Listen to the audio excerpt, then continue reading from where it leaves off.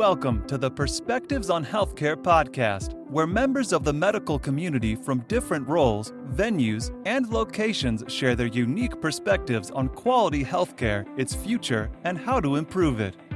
Now, from the Your Keynote Speaker studio in Pittsburgh, Pennsylvania, here is your host, Rob Oliver. Hey, and welcome. My guest today is someone I met through the National Speakers Association. His name is Anton Gunn. And let me just say, his bio I had to go through, and it would take me about a half hour to read all of his accomplishments. So I'm just going to highlight a couple of them, okay? He is a former hospital executive, and he was a senior advisor to President Barack Obama on the Affordable Care Act. He has recently been named one of the 10 most influential minority executives in healthcare by Fierce Healthcare. Currently, he is the CEO of 937 Strategy Group, which works on leadership, workplace culture, and diversity, equity, and inclusion. He is from Columbia, South Carolina, a member of Generation X. Anton Gunn, welcome to the show. Thank you so very much for having me. Excited about being here with you. Yeah. So first question, tell me a little bit about yourself and your role in healthcare. Yeah, well, so it's definitely great to be with you. And you gave all of the formal stuff in the bio, so I won't bother to recount that. But I will tell you first and foremost is that I'm a son of a Navy veteran and the grandson of an Army veteran and a great-grandson of an Army veteran. So I grew up in a military family where healthcare was never a concern in my life. And so it wasn't until I finished playing college football, where I had great healthcare while I was in college football, that I understood that healthcare was not accessible, affordable, or quality for every person in America. It wasn't until I was done that I saw that. And I started my career as a community organizer, talking to low-income people in communities about their experience with healthcare. And that actually shaped the framework of how I got into healthcare. I'm a social worker by training, so that's a profession that you don't hear a lot of people in healthcare talk about. They talk about nursing and physician practice of all sorts. But I am a social worker by training, and I believe that allows me to look at both the macro systemic issues that create injustice in healthcare and the micro issues. And those are the things that kind of bring me into this space of healthcare. Okay. Excellent. And that you cover a really broad span there, which is gives you a truly unique perspective. What does quality healthcare mean to you? Yeah, that's a great question, and probably one of the most loaded questions that you could ever ask anybody, because quality, we all know it when we see it and when we experience it, and low quality is something that we know and experience ourselves, and so we know when we're not getting good quality. But how I define quality is the highest level of care possible to receive. That's how I would define quality. And so what's highest for me may be very different from what's highest for you. However, the question is that we know what it looks like. Why don't most of us get it? That's the main question, is why don't most of us get it? Because we know what the highest would feel like and what the highest would look like and what that experience would be like. And so most of us don't get it. And that's the proverbial question that we work for every day in healthcare. It's really interesting to me that you say that, because you are right. A lot of times when you hear somebody talk about healthcare, they can tell you what poor quality healthcare is, but they can't really delineate what high quality healthcare is. And I don't want to make it like the old obscenity laws where like I can't really define it, but I know what it is when I see it, if that makes any sense. Yes. And the other piece that I was going to say, I want to highlight something you said earlier. You were talking about healthcare quality, but you were also talking about accessibility and affordability, which is, I don't know, maybe this is my commentary and I'd love to get your take on it. Why is it that when someone is prescribed a certain treatment, the first question that's asked is, what kind of insurance do you have? Yeah. in that way, the quality of healthcare is not based on what your needs are. The quality is based on who's the payer for your healthcare. What are your thoughts on that? Yeah, I think you're exactly right. The quality is tied to what you can afford or what your payer, your health insurer, or your employer is willing to pay. I wish it was different. Let me just kind of be clear about that this is an American problem, the way we fund healthcare in the United States of America. It didn't start off as a problem.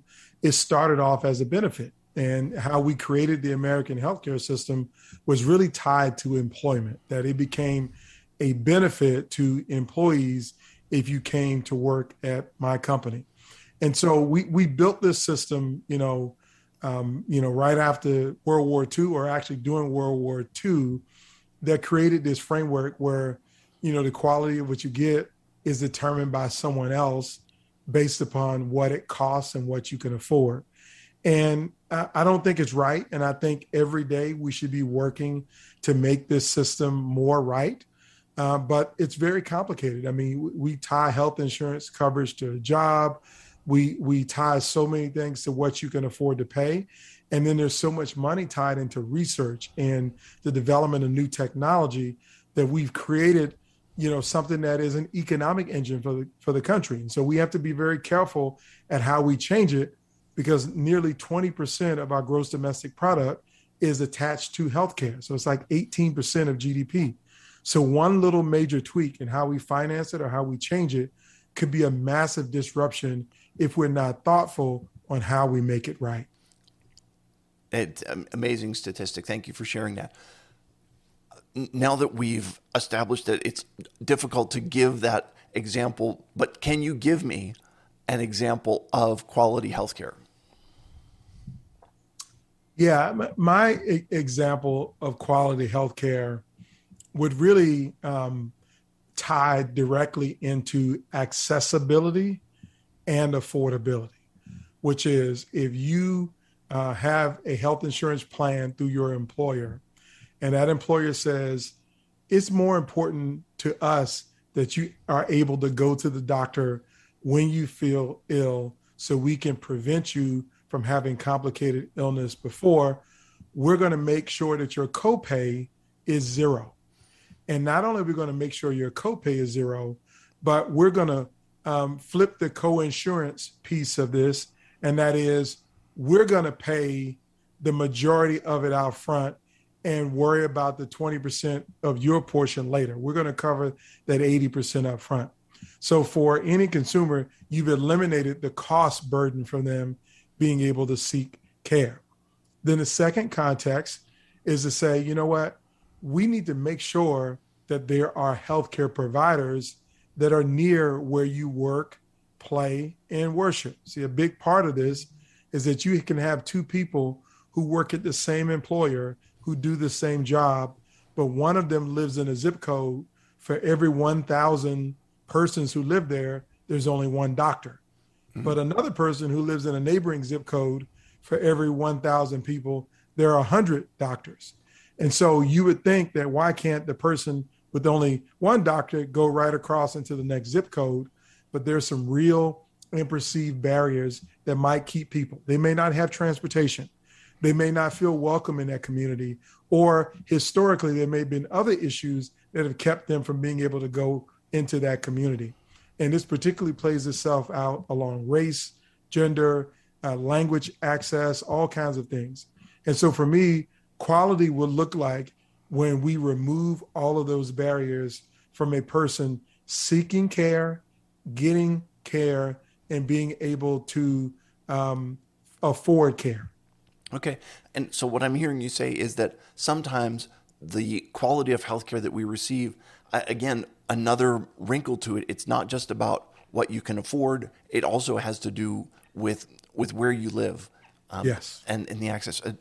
A very, very interesting point that you're making there. What do you wish people knew about your role in healthcare? And you can take that from any angle, whether it's social worker, hospital executive, or leadership development, or all three. Yeah. So I definitely think that I will take all three because I think it's really important. What I want people to know is that this is not a hobby for me. This is not a job for me. This is the passion of my life, that I really do believe that we need to spend our time making sure that everyone, regardless of what you look like, your background, your experiences, your pre-existing conditions, the shape of your family, any demographic definer of you, that you have the opportunity to live out your God-given potential. We all have potential.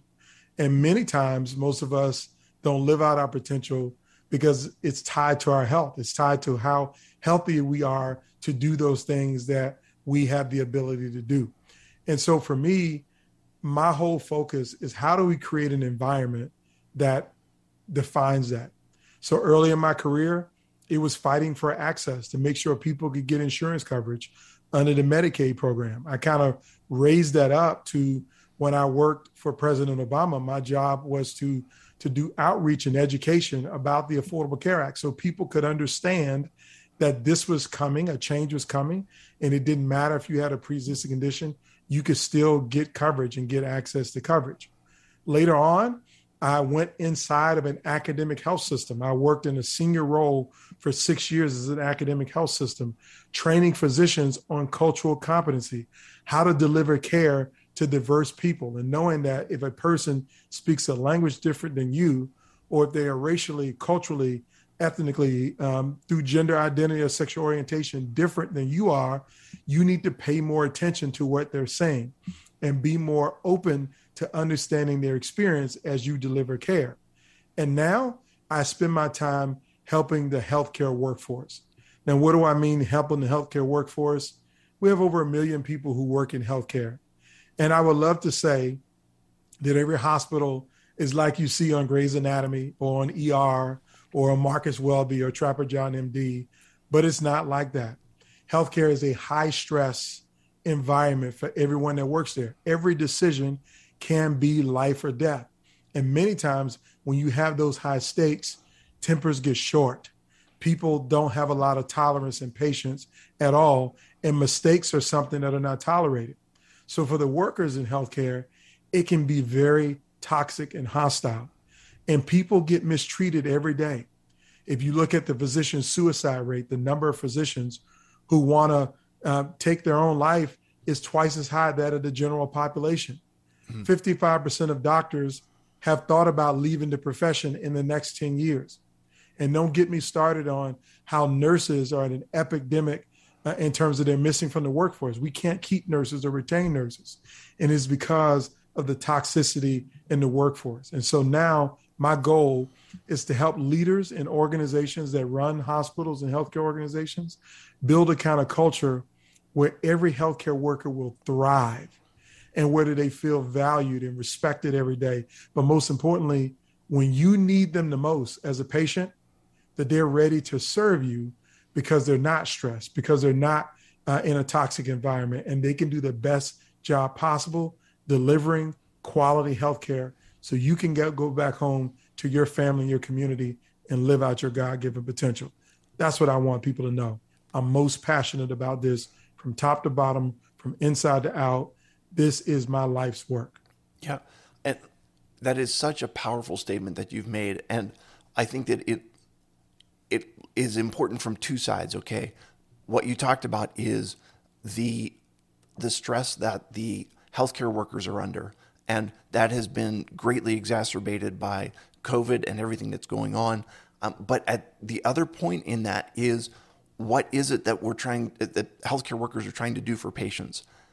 It's allow them to get back to their home and to get back to their life. And in that way, both sides need to be taken care of, or the whole system has basically failed. Yes. What excites you about the future of healthcare? I think what excites me, and this is kind of like the silver lining for me inside of the global pandemic around coronavirus, the novel coronavirus of COVID-19, is that more than ever before, the American public is seeing the value of our healthcare workforce. Everyone from the people who are in patient transport, to the physicians, to the nurses, to people who work in ERs, to the people who have to buy items in the supply chain to make sure there are enough masks and enough gowns and enough gloves and enough Q-tips. All of these things, people are really seeing the value of our healthcare workforce. And so I think that's going to create an opportunity for us to have a new conversation of how do we build a better system? How do we prepare for the next pandemic? How do we make sure that what is happening right now never happens again? And this is going to come with a lot of challenge, but it's also going to come with something else that I'm really big on, are some innovations.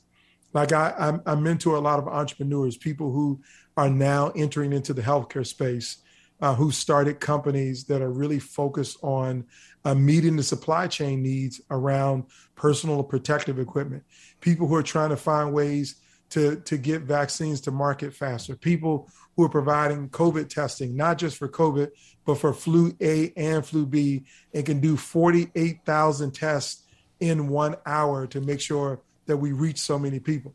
These are the kind of companies and the innovations that I'm starting to see. And that's what excites me about the future, is that our healthcare system has always been one of resiliency, and we're seeing that more than ever before. And we've also been one of innovation. And I really do feel like the innovations that we're starting to see are going to shape our future in ways that we have never imagined. Excellent. What is one thing medical professionals can start doing today to improve the quality of healthcare? The one thing every medical professional can do today to start improving care for everyone and improving the quality of healthcare is to answer yes to 3 questions. They can do this if they answer yes to these 3 questions. So let me tell you what the 3 questions are, but I'm going to tell you who you need to answer them for. You need to answer them for every patient, for every member of your healthcare team, every family member, every visitor, and every person that you come in contact with. Here are the 3 questions. Question number 1, do you care about me? Question number 2 is, will you help me? And question number 3 is, can I trust you? Now, when I say answer yes to those 3 questions, I don't want you to answer yes to those 3 questions with your words. I want you to answer yes to those 3 questions with your actions. How are you showing the care team that you care about them, that you're willing to help them, and that they can trust you? How are you showing that parent, that visitor, that child who is with a sick parent, that you care about them, that you're willing to help them to get back to their lives and live out their God-given potential, but more importantly, that they can trust everything that you say and do is going to be focused on those first 2 questions. That's what every healthcare, every medical professional should be doing, is through their actions answering yes to those 3 fundamental questions. That is a very powerful way to end this conversation. Anton Gunn, thank you very much for being with me today. I appreciate your perspective on healthcare. Thanks for listening to Perspectives on Healthcare. Visit perspectivesonhealthcare.com to learn more about Rob Oliver or to subscribe so you never miss an episode. If this podcast was valuable, we'd appreciate a review on iTunes. Or if you tell a friend or coworker about the show, that would be helpful too. Join us again next time for more Perspectives on Healthcare.